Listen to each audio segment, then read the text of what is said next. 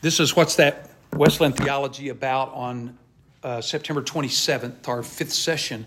But on that fourth session, we talked about it's not universalism. It really is Wesley's understanding of God's work that, let me just run through this real quick here, that his understanding that the solution to the human condition, which is total depravity, matches, or the solution to the human condition, prevenient grace, matches the problem of the human condition, total depravity. So that's Wesley's understanding that salvation has a universal feature to it because of God's prevenient grace. And we talked a good deal about that. Prevenient grace is based in the nature of God, that he truly loves the world. We went over that.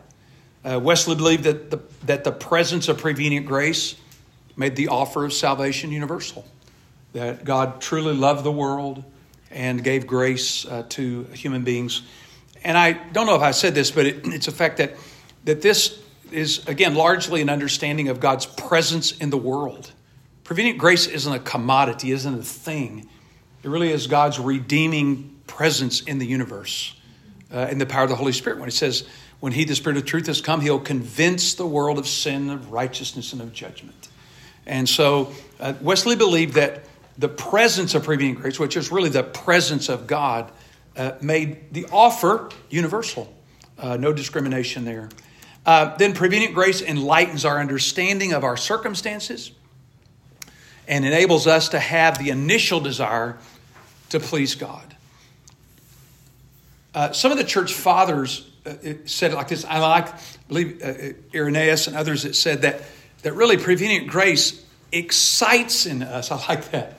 Excites in us the desire to please God. To one, enlighten our understanding of our circumstance, which is what? Away from God, broken relationship.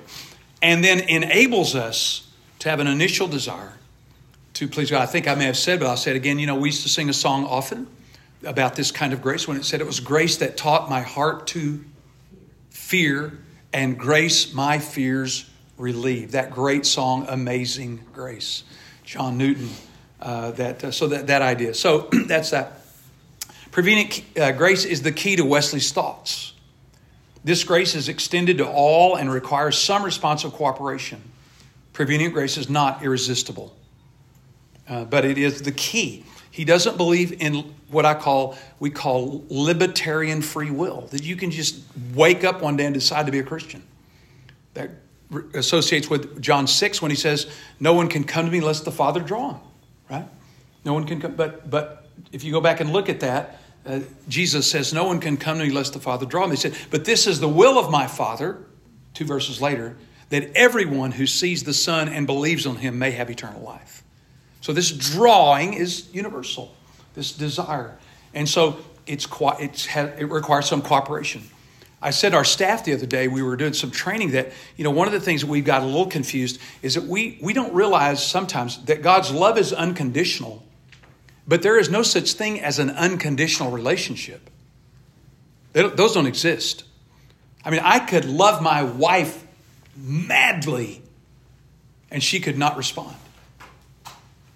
That is because a relationship requires some kind of response. There's no such thing as an unconditional relationship. There is unconditional love, but not unconditional relation. And that's where we get, I think, a little confused at times, that Wesley says people can cooperate or not cooperate, depending on their response. So we got to keep that. I don't read all of her stuff, but Brene Brown is a real famous author. And Brene makes the statement that clarity is kindness.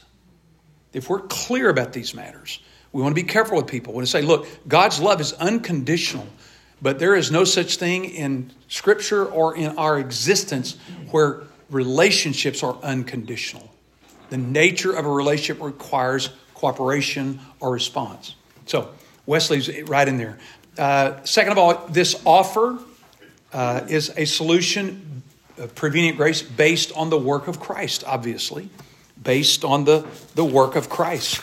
That he is preveniently coming to all of the world. I gave you that, remember that passage, let me just remind you, that wonderful passage in 2 Peter 2, 1-3. You got there on your notes there. Who did Jesus die for? Even those who deny him. Yeah.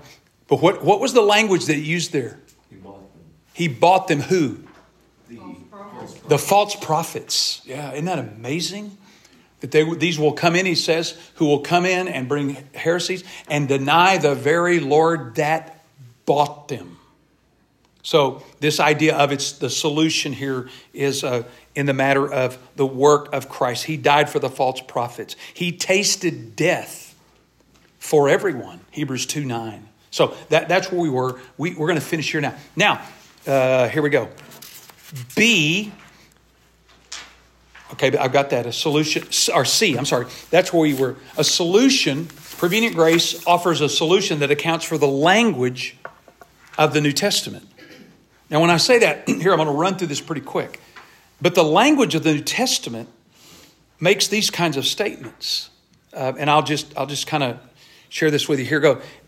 Whosoever will, let him come and drink of the waters of life, Revelation. Whoever calls on the name of the Lord will be saved. Acts 2:21, Romans 10:13. Whoever believes, John 3:15 and John 3:16. Whoever would save his life will lose it, and whoever would lose his life for my sake will save it.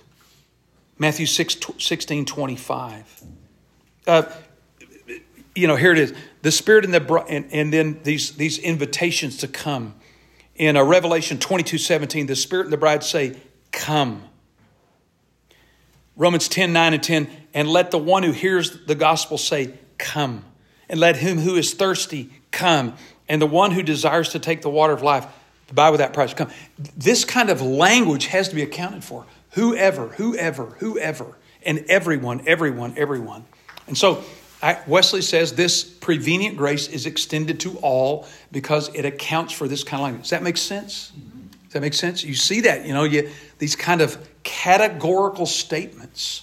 I love what John Bunyan did when on John 6:37, when it says, all that the Father give to me will come to me, and whoever comes to me. It doesn't say why, it just says, whoever comes to me, I will never cast them out. There's the whoever again. Whoever comes to me, I will never cast them out. So this matter of this solution, prevenient grace, accounts for the language. However, again, this solution calls for faith. This solution calls for faith. Now, I'm going to give you a couple of ideas here, and we'll run in it pretty fast. Faith is outward looking. Always. This call for faith means to look away from yourself. To look away from the self. A.W. Tozer used a great image when he said that faith is like your eye. It sees everything but itself. Your eye can't see its eye. Why? Because it's outward looking. Faith is always outward. In other words, I've come to the point now, or place now, that I'm not looking to me for the answer. Faith is this understanding that I am now looking out. And so how does faith come? How do we experience faith? What does the writer of Romans tell us in chapter 10? Hearing. Yeah. Romans 10:19. Faith comes from hearing, and hearing the word of Christ. A word of God. Different translations have that. So this faith is outward looking because it comes from the outside. It comes when I hear the gospel. It's not self-generated. Does that make sense? Faith comes from hearing. When people say, well, I'm having trouble with my faith. I say, well, how much of the Bible are you reading? Are you spending time in God's word? Are you letting God's word saturate your mind and thinking? That's how faith comes. So faith is outward looking as a gift from God. Second, this solution calls for faith in this. Faith is not a work. Now, I've had friends of mine, good people, who from a more Reformed tradition really struggle with this to say that I'm contributing to my salvation by faith. Well, I say, well, I'm not contributing. I'm responding. You know, it's as somebody said, here's a $100 bill. I'll take it. I didn't create the $100 bill. I didn't make the offer. I didn't create the circumstances under which it could be given. That the giver did all that. I just receive it. And so there is some argument at times. Well, you're having to work. Have you ever heard this before? That it's a work. It's a work. Look in your Bibles here real quick at Romans chapter 4. Romans chapter 4. This really, really instructive. In discussing this matter about works and faith, Paul picks this up in Romans 4 about Abraham. It actually starts in chapter 4. After he declares we're made right with God by faith, he says, then what about our father Abraham? What did he find? Okay. So he works that in verse 4 of chapter 4. Somebody got that? Somebody read 4 and 5 of chapter 4. Now to the one who works, wages are not credited as a gift, but as an obligation. However, to the one who does not work, but trusts God, who justifies the ungodly, their faith is credited as righteousness. Okay. So notice the contrast in verse 5. Now, Liz, read that again, and get that conjunction, but. However, to the one who does not work, but trusts God, who justifies the ungodly. So what is the opposite of work? Trust. I'm going to read an ESV. But to the one who does not work, but believes. So what's the opposite of work? Belief. That conjunction right there is like a roadblock in this idea. But to the one who does not work, but believes. But the one who does not work but believes in him who justifies the ungodly, his faith is counted or reckoned or put into their account as righteousness. So faith can never be understood as a work. Yes?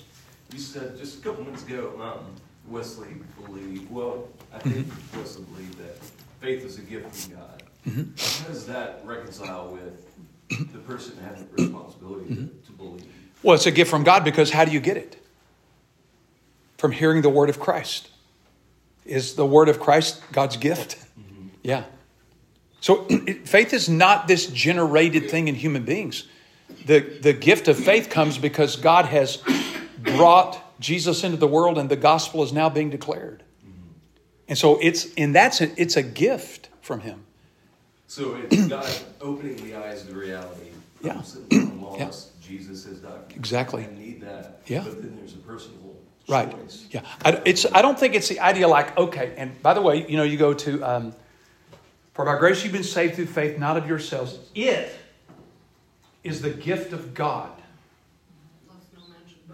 Now, in English, it's an indefinite pronoun, typically modifies the last noun. Cliff was running down the street and so he goes back to Cliff. In Greek, it's not like that. In Greek, the pronoun has to match the noun in, I know this sounds a little nutty, but nouns in Greek have case, number, and gender. So there's masculine nouns, feminine nouns, and neuter nouns. Okay?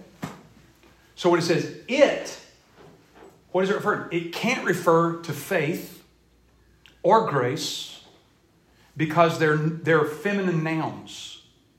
And it is a neuter noun.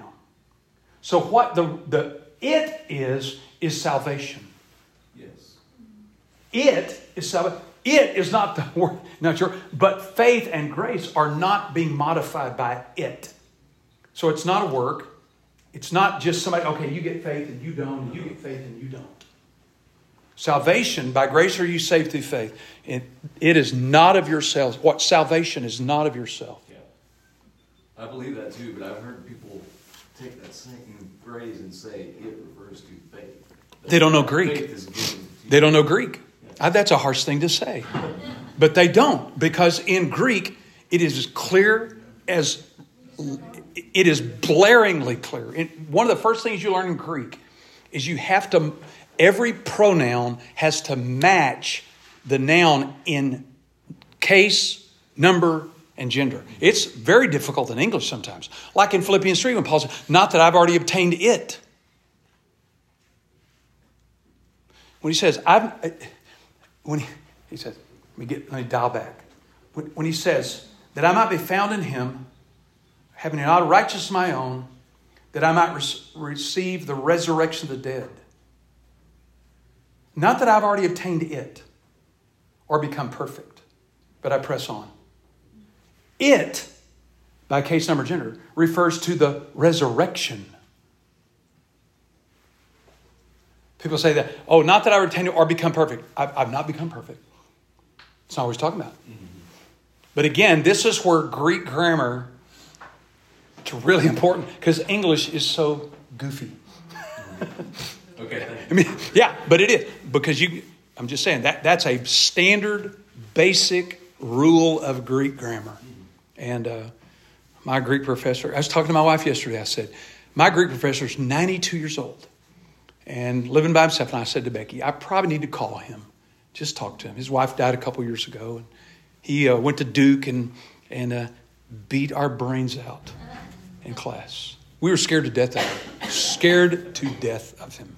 He would work us. One day, I'm being recorded, but one day chapel went over a little bit. These guys know went to chapel. One day chapel was over. When chapel was over, this guy left chapel and went to the classroom.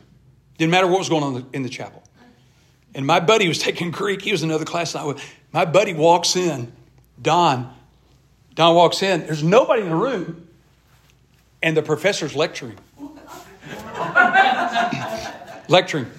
And says to my friend, hello, Don, we're unpaid, blah, blah, blah. And Don is going. And this is also my professor who tested you on test from the footnotes. So it wasn't just the content of what you read. It was the footnotes. So anyway, I'll just say this. You don't have to know Greek to understand the Bible generally. But there are certain places where Greek grammar really makes a difference. And that's one of them. So thank you. Faith's not a work. Okay. Third, faith. Let me see here. Where am I?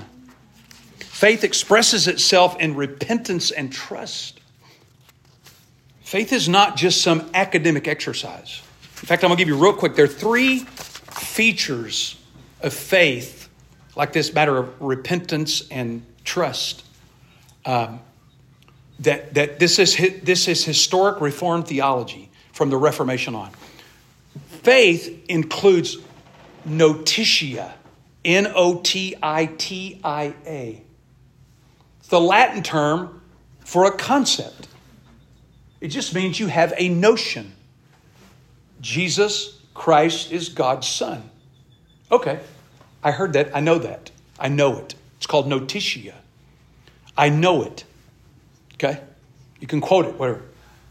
Second, it must have a sensus. A-S-S-E-N-S-U-S. A-S-S-E-N-S-U-S. That's the idea of agreement. I know it. I agree with it. No one would ever believe from an orthodox biblical standpoint that a person has notitia and has a sensus has faith. Because there's a third feature that has to be present. Fiducia. F-I-D-U-C-I-A. Do you know anybody has fiduciary responsibility for money? What does that mean? They have to hold this trust. They have a responsibility to it.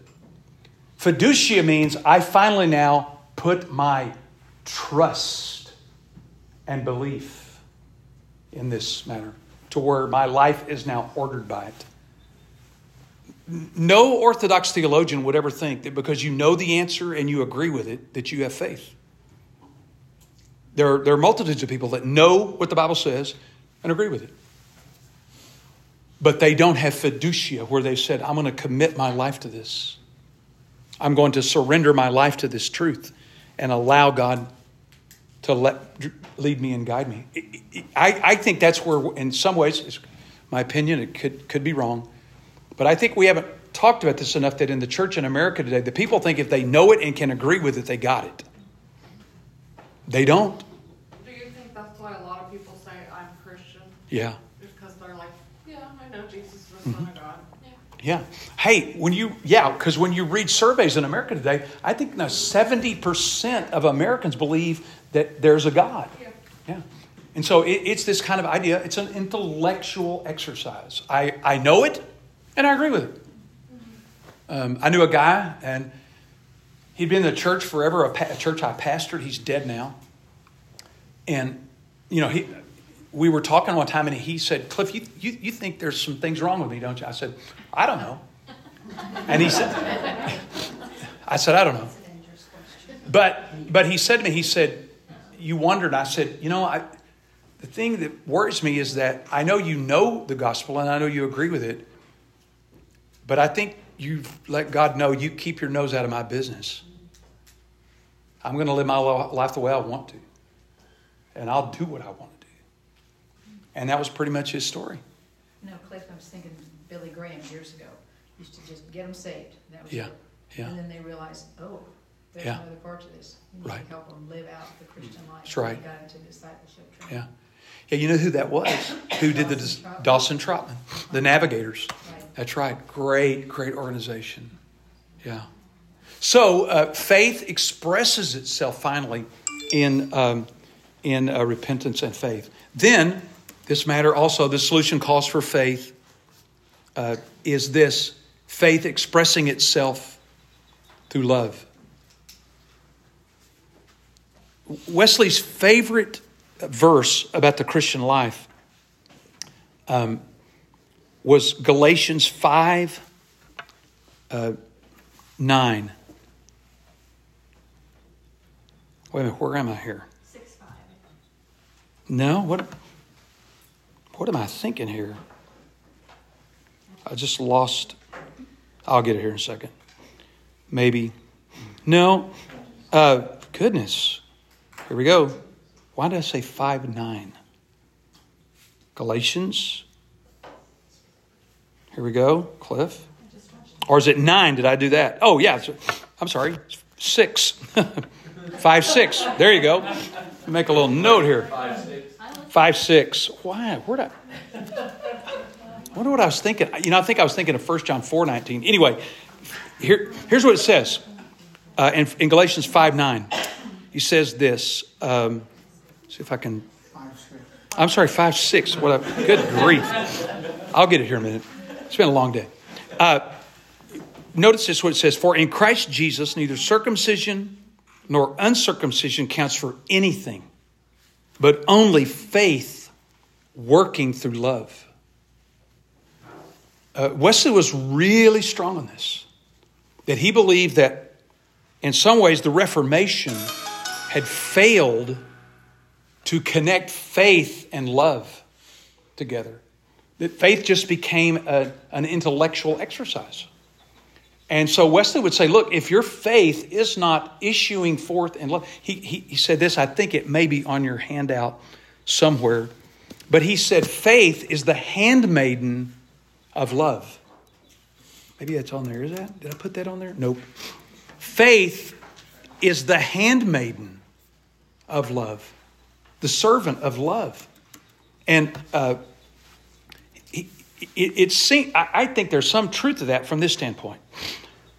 In the Reformation, there was a chant, if you want to call it, or a yay for our team. And it was sola scriptura, only scripture. Sola Christus, only Christ. Sola de gloria, only the glory of God. Sola, fide, only faith. And I said scripture. Gratia, only grace. Nothing about love. That's an interesting omission. Now, I'm not saying that the reformers didn't think love was important. I'm simply saying that Wesley said they went too far. Or maybe they didn't go far enough. Now, the day was different. They're in contest with the Roman Catholic Church that thinks they own salvation. Calvin, Luther, the rest of these guys are trying to pull it back, that salvation is by grace, through faith, through Christ and the Scripture, not the church. I get that. But Wesley wants to say, you got to go further now. You got to understand that it is faith, excuse me, working through love.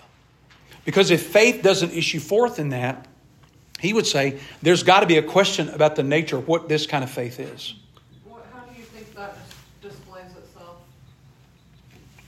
How does love display itself? The other. Sorry, what? How does faith without love display in a religious setting? Yeah. I think a person would be content to know. Just accumulate knowledge. Do you also think there's like a taskmaster type feeling? Maybe. I mean, it would be that I'm just accumulating knowledge, and that in your idea with the taskmaster, that I just have to get more and more and more knowledge. The key is more and more knowledge, more and more knowledge, more and more knowledge. And I think a lot of people get trapped in that. That it's the idea that my Christian life just if I could just get some more information, to get a little more truth. That's a taskmaster for sure. And maybe judgment and condemnation. I've definitely seen churches. Yeah, where people are real judgy. So heavily in that area. Yeah. If you knew what I knew, you'd be all right. Yeah. And so this is Wesley's favorite verse of the Christian life. To say, your faith, my faith, that has notitia, sensus, and fiducia, has got to express itself in a way where my life makes a difference for others as well. And so, you think about that, it makes sense. I mean, we'll talk a little bit about this tonight, but when Jesus said, or the Pharisee came and said, what's the greatest commandment?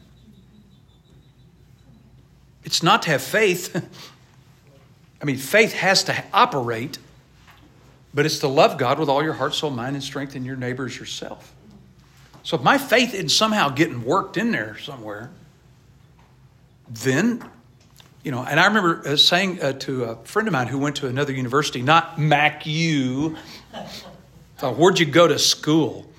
He trained for ministry, maybe. And he said to me one time, because, in James it says, you believe, and that's the Greek word pisteuo. You believe. Even the devils believe. He said, well, that's a different word. And he goes, nope. Same word as John 3:16.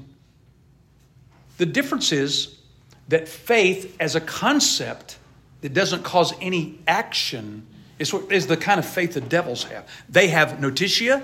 They know. In fact, in the book of Mark, the only people who know who Jesus is are the devils. I know who you are. So they have notitia and a sensus. They agree. Hey, don't cast us into the abyss before our time. Give us a little more time here. We know who you are. We agree. You're the God of the universe. No fiducia. No commitment to. No reliance upon. And so my friend said, it's a different way. No, knucklehead, go back to school. Go to MacU. That was terrible. I'm terrible. This may be why they're taking so long to edit these. That's it. Yeah. I mean, maybe editing this back there. Oh, Cliff did it again. But this idea of faith working through love. And so that's a significant feature that Wesley brings to the argument. I'm not saying other Reformed teachers like that wouldn't say that, but he really, he goes hard to the hoop on this all the time. And so that leads into this idea that what we're going to deal with tonight on your handout, the new one, is this. This is a picture here. Maybe you know what this is? It would be not. It's close. Van Gogh's Starry, Starry Night. Looks like, yeah, it doesn't. Huh? Time lapse of what? The North Star. The North Star in the northern hemisphere does not move. Well, I mean, if you put a big microscope on it, it wobbles a little. But to the average sailor or person that's trying to get their coordinates, it doesn't move. Everything revolves around it in the northern hemisphere. And this was an image I thought, what is Wesley's North Star? What is it that maybe differentiates or at least causes someone to say, in my judgment, I'm going to say it this way. If you want to understand Wesley's theology, you're going to keep coming back to this idea. Everything about his theology revolves around this one idea. Okay? I'll share with you here in a minute. So if you want to stay centered in Wesley's theology, you got to get this. Because everything revolves around it. You can't understand him in that regard. So, what is Wesley's North Star? Wesley's entire theology revolves around the notion of love. Holy love. And I messed around with another way to say it, W-H-O-L-L-Y. But holy love. I'm convinced, I may have said this before, but I am convinced that this word has got to get rehabilitated. In our culture, your kids and every immature person when they were growing up said, if you love me, let me have ice cream for breakfast. Right? And you're an adult. You know better. But our culture has lost this understanding of holy love. I don't even use the word love anymore. I'm gonna put the adjective on the front of it. That God is a God of holy love, and we'll look at that because we'll see it this way: the nature of God as holy love. The nature of God as holy love. This is where Wesley starts. His theology, in lots of ways, would be, I think, Tippa, as Christocentric.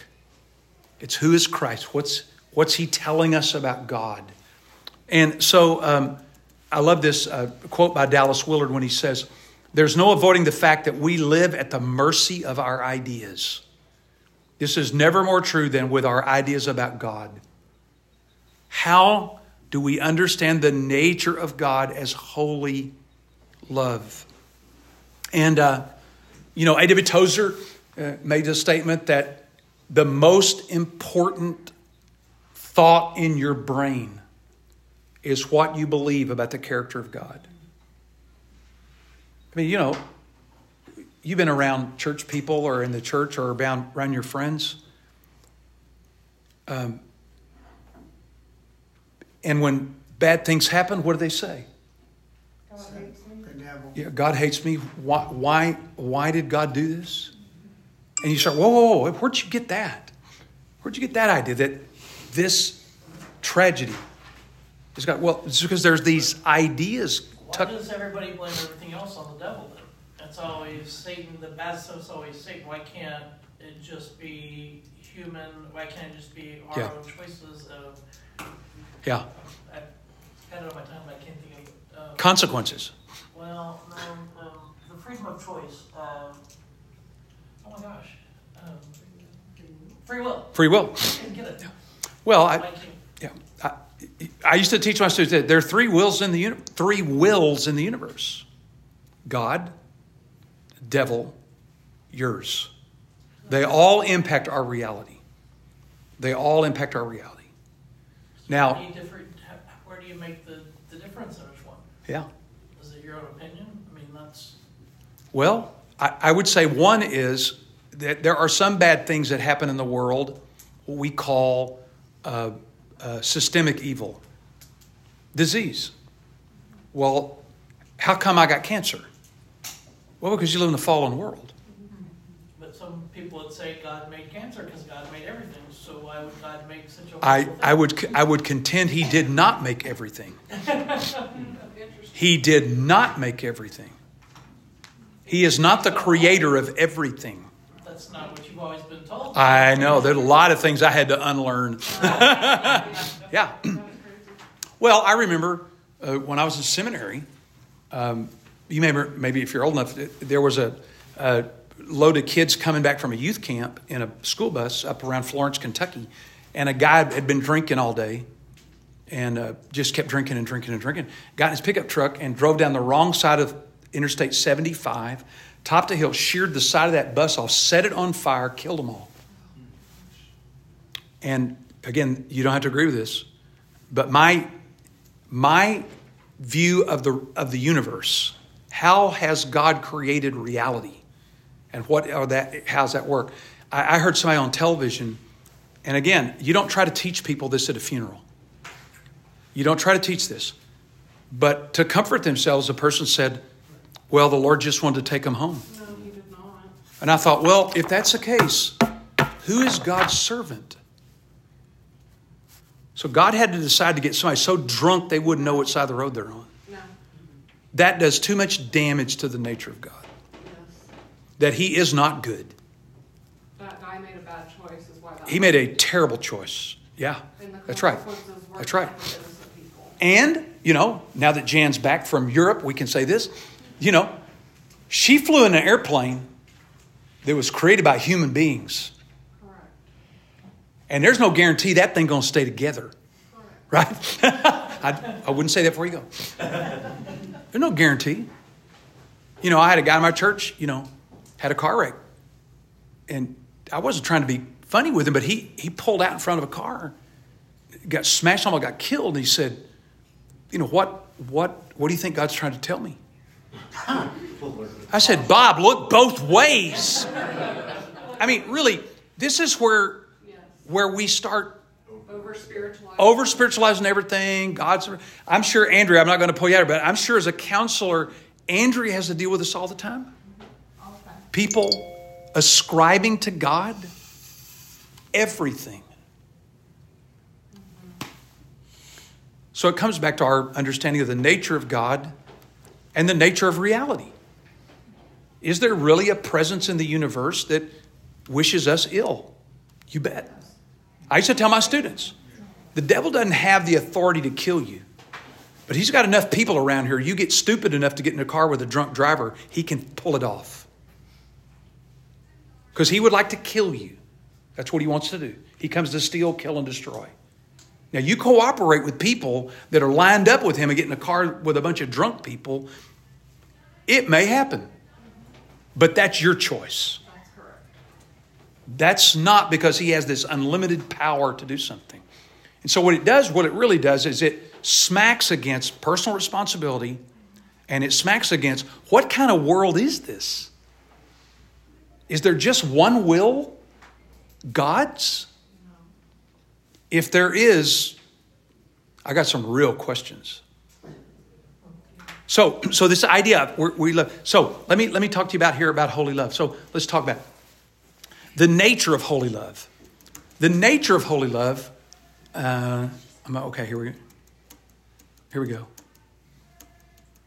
Let me give you these verses here. Holy love, I think, is found in 1 John 1:5. In him is light, and there is no darkness at all. That's holy. That in God there is light. There's no darkness. There's no goofy side to him. There's no scary side to him that he just kind of comes and whacks you upside the head. That's the nature of the Greek gods. They're unpredictable. They're unreliable. They're just maniacs. And there's a dark side to them in the sense that you don't know what they're going to do. Even when God brings judgment on Israel, he always says, hey, I told you I was going to do this. If you go after other gods, I'm going to spit you out of this land. It wasn't like, oh, wow, why'd that happen? So God is light. There is no darkness in him at all. James says the same thing. The Father of lights, in whom there is no variation or shadow due to change. James chapter 1. He's not this mysterious, unpredictable, he's God, but he's revealed himself as good. In fact, I think Wesley would say, and he did in certain places, that Wesley's theology was built more on the idea that God was good than it was that God was great. Wesley believed God was great, but he believed God was good, supremely good.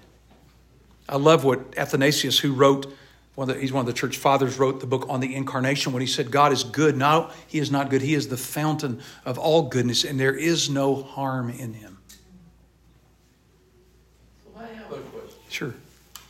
So, if you look back at the Old Testament, Mm-hmm. I don't want this to sound sacrilegious, or Mhm. God was not always a nice person. Huh. I mean, he smited a lot of people, killed a lot of nations, and wiped a lot of people out. Mm-hmm. And it just seems like at this particular point, after the New Testament, they seem to make it like you flipped a switch and he became a different God. Mm-hmm. Which is a little confusing, because God didn't change being God. Right. You understand what I'm trying to say? Listen, you're raising a perennial biblical problem to the extent that in the first century, a heretic named Marcion said that the God of the Old Testament is the devil of the New. Wow. That kind of distinction. There's a book by a guy named Robert Lamb, Lamb, called God Behaving Badly. It's a really good book. I'm going to read that. Yeah. Okay, what is it now? God Behaving Badly. Yeah. Robert, I think his last name is Lamb. I think his first name is Robert. I've read it. I got it. By the way, I'm going to start a podcast on my website, on the School of Western Studies. Here's the name of the podcast. I just decided yesterday. I read the book. You don't have to. Cliff Notes. I think I'm going to have to say Cliff's Notes because I don't want to get in copyright problems. Yeah, I don't want to get in copyright problems. But it's all free, so we thought. Yeah, but I'm going to say, I read the book. You don't have to. But we're starting next week or something like that. Do a podcast. But Lamb goes to that. But here, let me just. This is Cliff's big picture on the Hebrew Bible. Okay. What is God doing in the Hebrew Bible? Setting up Jesus. Yeah. Why? He's trying to save the world. Okay. What are those people Israel surrounded by? Pagan religious practices that he knows will dilute through syncretism to where Israel will cease to exist. And the rescue mission will be over. I think you have to take that into account. That God is so committed to rescuing the world. Now, go back though in Genesis when God speaks to Abraham when he says to Abraham that he's going to drive the Amorites out. But he says this, the cup of their iniquity is not yet full. God didn't just whack them upside the head. He said the cup of the iniquity of the Amorite is not yet full. But I'll drive them out. And the constant problem in the Hebrew Bible is that the Jews keep getting involved with these other cultures, bringing their gods in, and only a remnant finally remains. Now, I'm not trying to make light of this harsh kind of response. If you're on this end of it, it's not an intellectual discussion. But God is trying to save the world. And this is a big program. And to allow Israel to kind of dissolve would mean the destruction of the universe or the destruction of the world. Does that make any sense? No, I just couldn't get it. I'm just focused on the Hey, listen, you are raising an issue that's been raised for 2,000 years. Well, I'm glad I'm in a good class. You are. And there are people, listen, I'm not even going to call their names. There are people who are making the argument that there really is that kind of distinction. That you can't even trust the Hebrew Bible. Can't even trust it. That's more progressive thought, right? Yeah. That it's only Jesus. Yeah. But that seems to be like people, I don't know if you can say this right again, people making religion or the belief what they want it to be because that's more of a feel-good situation Right. than it is a reality of what God is in totality. Yeah. Totality? Yeah. Did I say it right? Totality? Yeah. Well, and think about it too. I mean, again, when you study W.F. Albright, who was not a Christian or believer, was one of the great ancient Near East scholars. That's what we call it. It's ANE, ancient Near East. It's Mesopotamia, it's Palestine, it's Assyria, it's Syria, all that area of the world. He's not a Christian or follower of Jesus. About the 1920s or 30s, goes to that area and does a study. He makes his, and becomes a Christian. He makes this observation. There was never a more wicked culture on the face of the planet than the Canaanite religion. They're throwing their babies to the crocodile god and putting them in the arms of Molech and burning them to death. So this is not that God's dealing with Presbyterians. Although he should. Right? Well, you'd get in trouble if you said that in Scotland. So, I mean, when you investigate the cultural issues there is real danger that Israel will be dissolved and that God's project to save them. And so I don't dismiss it. I don't say it's not offensive to most of us. But as you kind of dig in to find out what the world's like at that time, it's brutal. And there is a sense in which it can't be brought into Israel. And Wasn't some of its offense for me when I read chronologically through the scriptures? Yeah. And I saw that God warned him all the time of what he was going to do. Always so did. When I saw the justice and the fairness of him, Yeah. to say, here's what I'm going to do, sometimes hundreds of years ahead of Yeah. time, Yeah. it was like, that coupled with his actions, Yeah. less offensive to me. Yeah, that's a good point. We're doing the same thing right now. Yeah. We've got a book that's been handed down to us, and we keep doing the same stuff over and over again. It's this simple. Don't do this, you get to go to heaven. Yeah. If we do it, no. We want to do what we want. Yeah, my theology gets real simple in this regard. My whole theology revolves around this. Don't touch the hot stove. Why? You're going to get hurt. So what do you do? That's everything that God is. Everything that God teaches us, everything about the Bible is this. Don't touch the hot stove. When you do, it's going to hurt you. I promise you. But we don't believe it. So, all right, I got to go on. Holy love. So those are some verses, some others. Let me give you what holy love is. Well, this is holy love. We talked about this before, that God is holy, WHOLLY. He's not just and love. He's not wrathful and love. It's not yeah, but theology. He's merciful, yeah, but he's also love. Yeah, he's wrathful, yeah, but he's also justice. God is holy love. And I think I said this before, but his holiness, his mercy, his sovereignty, his justice, his wrath is an expression of his love. When I was a kid, my mother told me, do not go out in the middle of that road. Okay? We lived on a street. It seemed like a 4-lane highway. I went back a few years ago. It's a little bitty street. But when you're 5, it looks big. So my mom said, don't go out there and play. Ever. Well, I thought there must be a rodeo out there or a carnival or something. Because my parents hated me, right? They wouldn't let me do what I wanted to do. So I went out there one day while my mom was on the phone talking to my Aunt Virginia. And my mom sees me in the middle of that road. She drops the phone. I'm not recommending this. I am not suggesting this. I'm just telling you, when she got my scrawny little arm a hold of me in the middle of that road and started giving me that belt every step, every word, I told you. I'm thinking, stop talking. From the middle of the street to the front porch. What was that? She loved you. What did I think it was? She hated you. Wrath. You see, God's holy love is not passive. It's not permissive.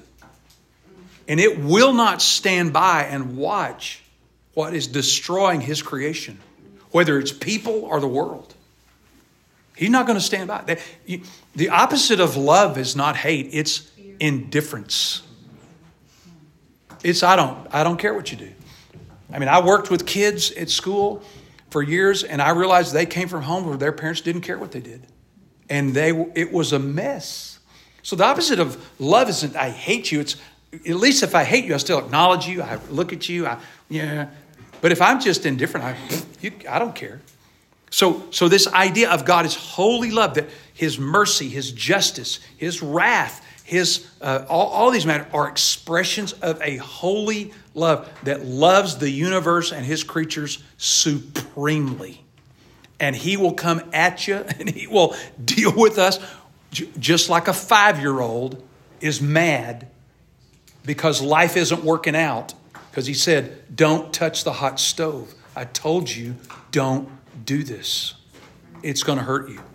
So here's... I just love what you used to say about in Deuteronomy. He always says that it will go well with you. That it will go well with you. All these things. Yeah, 528, 532, 6:3 in Deuteronomy. He says, oh, that you had such a heart that you will obey me and keep all my commandments, that it might be well with you. Then 628, 528, 532 says it again. Oh, that you had such a heart to obey my commandments and obey me and keep all my commandments, that it might go well with you. 6:3. Oh, Israel, listen to me, keep all my commandments and do all that I say to you, that it might be well with you. That's holy love. Saying it's not going to go well if you don't do this. So here's the kind of the distinction. We'll probably end right here tonight. We'll pick it up. Holy love is a love that makes distinctions. Mommy, I want ice cream for breakfast. No, because I love you. This is not good for you. And I'm going to make the distinction here. And you can scream and cry and yell and have a fit all you want to. Or you can say to God, I don't love you anymore. I don't like you anymore. I'm mad at you. Go ahead. But it makes distinctions between what is good for you and what is bad for you. And this is where we have the real problem. I've said to our staff, because love has become so, in my judgment, leveled out. When we say we want to be known by love as a church, we're going to have to distinguish that. That doesn't mean we approve of everything. We accept everyone. It doesn't mean you approve of everything. Why? Because holy love makes distinction. So I want to give you a little chart here that might help you with this. I like prepositions. I'm a language person. I like words. In fact, we were at the PetSmart one time and we're buying some cat food. And we had a cat back then. We don't now. We're never having another one. And the little girl who's been nice says, so you have a cat? My wife grabs me right then. She's talking. and so I knew not to say anything. And then she says, do you like this food? And Becky said, Cliff, don't you say anything. And I'm like, I don't know. I've never had any of it. When you use the word you, that's a personal pronoun, first person, you're looking at me. Anyway, so I like words. I like prepositions. So, yeah, Becky, she knows how to kind of keep me there. So here's maybe a way to remember this, okay? Holy love will never give up on you. I don't know anywhere in Scripture that it says God gets so frustrated with you, he gives up on you. Now, in Romans 1, it said he gave them up to their own desires. But it doesn't say he gave up on them. So holy love will never give up on you. Second, holy love will never give out on you. God is love. That's who he is. Now, his holy love, if we keep touching the hot stove, we're going to keep getting burnt. But God's love will never give out on you. And this is the one we've got to recover. Holy love will never give in to you. We were working with our staff. We're trying to say, we're going to have this. We got to get this language down to say. Now, when we're talking about holy love, We're talking about a love that will never give up on you. It'll never give out on you. And it will never give in to you. Now, that may be where on that third feature that people want to bolt. And say, well, I want a God to give in to me. I've got this. I've decided this. I'm going to go this way. And I want him to sanction it. And maybe you can find a church that will. But our stance is that we're going to do as best we're willing to talk. We're willing to discuss matters. But we think there are some things that God is saying no. And I think, again, that's why we're going to have to recover it. Because when people hear we love you, what I've said is I don't want people to feel bait and switch. Like, oh, wow, they really love me. And then find out, something like, oh, well, that's not something we believe is a biblical way to live. Well, you said you love, here we go, see? Because we weren't, like Brene Brown, clarity is kindness. Clarity is kindness. And if we can recover this. So I hardly ever use the word love by itself. I always use the adjective holy on the front end of it to say I want to make sure we're talking about the same thing. Does that make sense? Yes. Every parent understands this ridiculously easily. Well, of course you don't give in to this. You're 8 years old. You don't have enough brains to know what you're doing. But what do kids do? I hate you. Right? My dad said, get in line. I think I was about 11 before I didn't know my dad's first name was Sir. But I was an immature kid. I wanted my way. And I thought if the world doesn't conform to my way, something's wrong with the world. And this is where, it said that, if God is God and you're not, and I'm not, then our lives got to get conformed to him.